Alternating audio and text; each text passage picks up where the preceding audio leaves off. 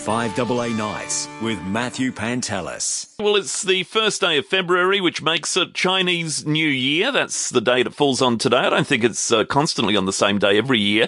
So there'll be some dinners tonight, some celebrations, some lion dances around town. I don't know that COVID, how much of an impact that's had on celebrations this year. Francis Wong, though, down, I think, in Chinatown. Are you, Francis, tonight?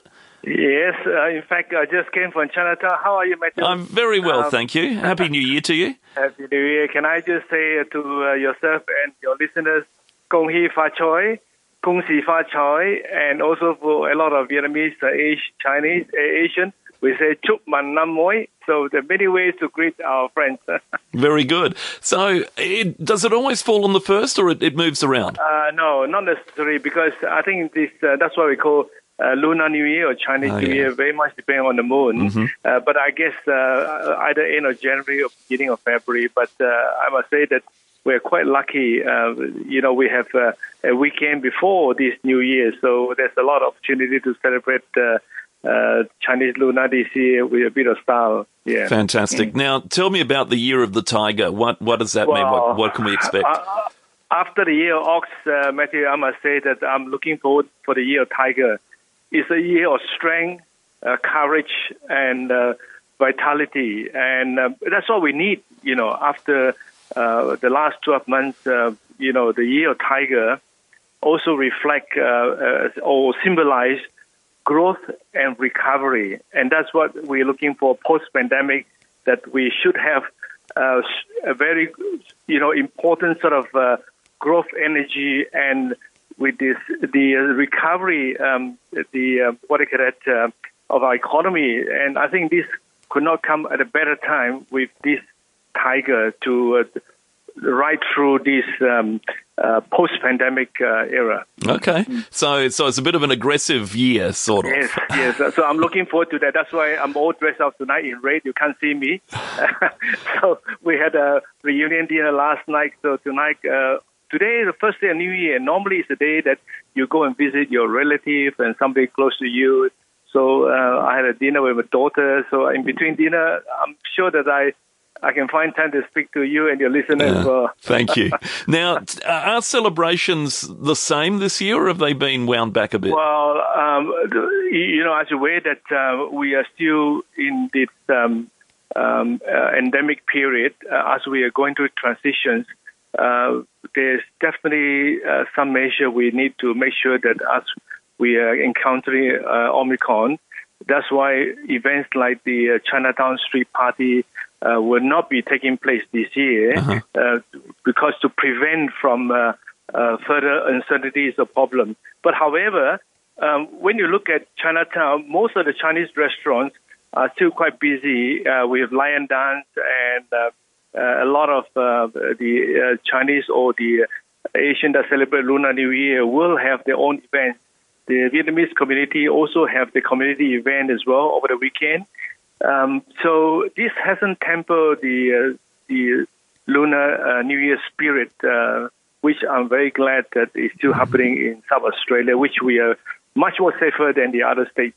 Yeah, still, that's right. And I see there's a concert coming up. I don't know if you know much about that, but there's a concert in a week or two down at the Festival Centre or Elder Park or somewhere around that vicinity to celebrate China New Year. Yeah, there's quite a few going on, actually. And also there's also a lot of dinner functions, like in Chinatown, food court that organized by the various organizations. So we definitely still have events going on, but still operate in such a COVID-safe environment, which is very encouraging. Francis, we need more people to come at the city. Yeah, the city's still very quiet, isn't it?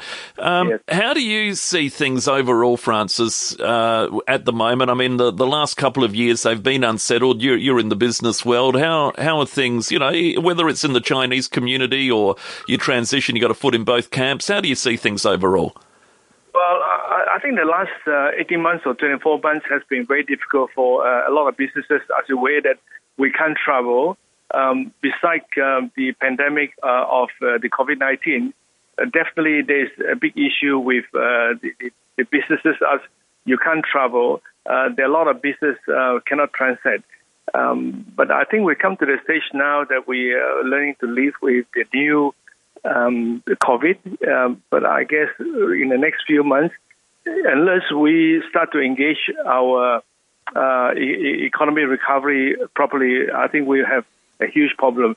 But the signals are very positive in terms of the willingness of the economy recovery. And I think we have done very well in Australia in terms of our international engagement. Furthermore, there are a lot of also good news as well. As you're aware, our relation with China has been very hostile for the last couple of years.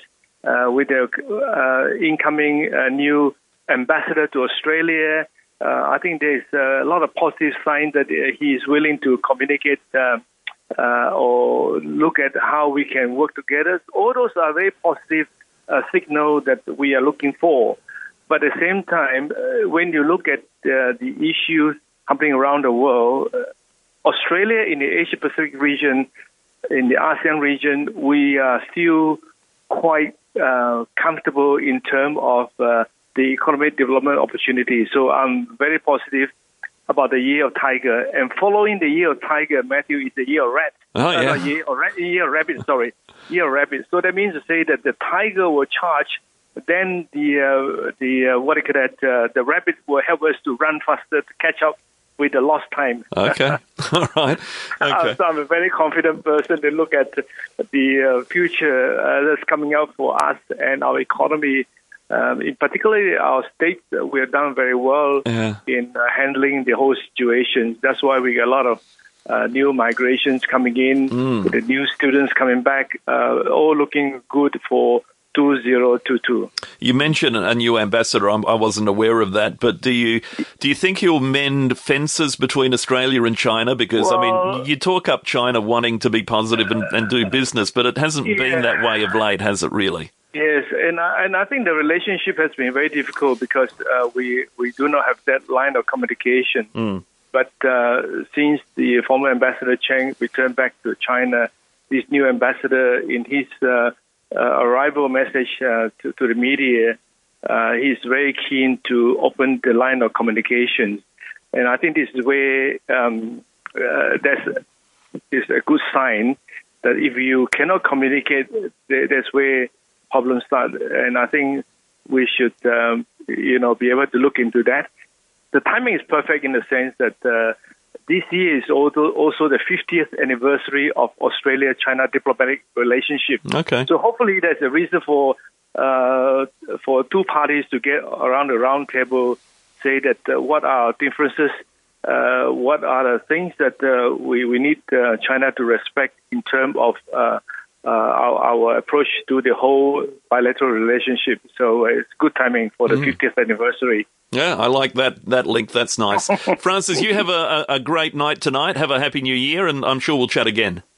Thank you very much. And also, Ko Hei Fa Choi and happy Chinese New Year and Lunar New Year to all your listeners as well. Thank you, and thank you for your time. Appreciate it. All the best. You're welcome. Francis Wong there. 5AA Nights with Matthew Pantelis.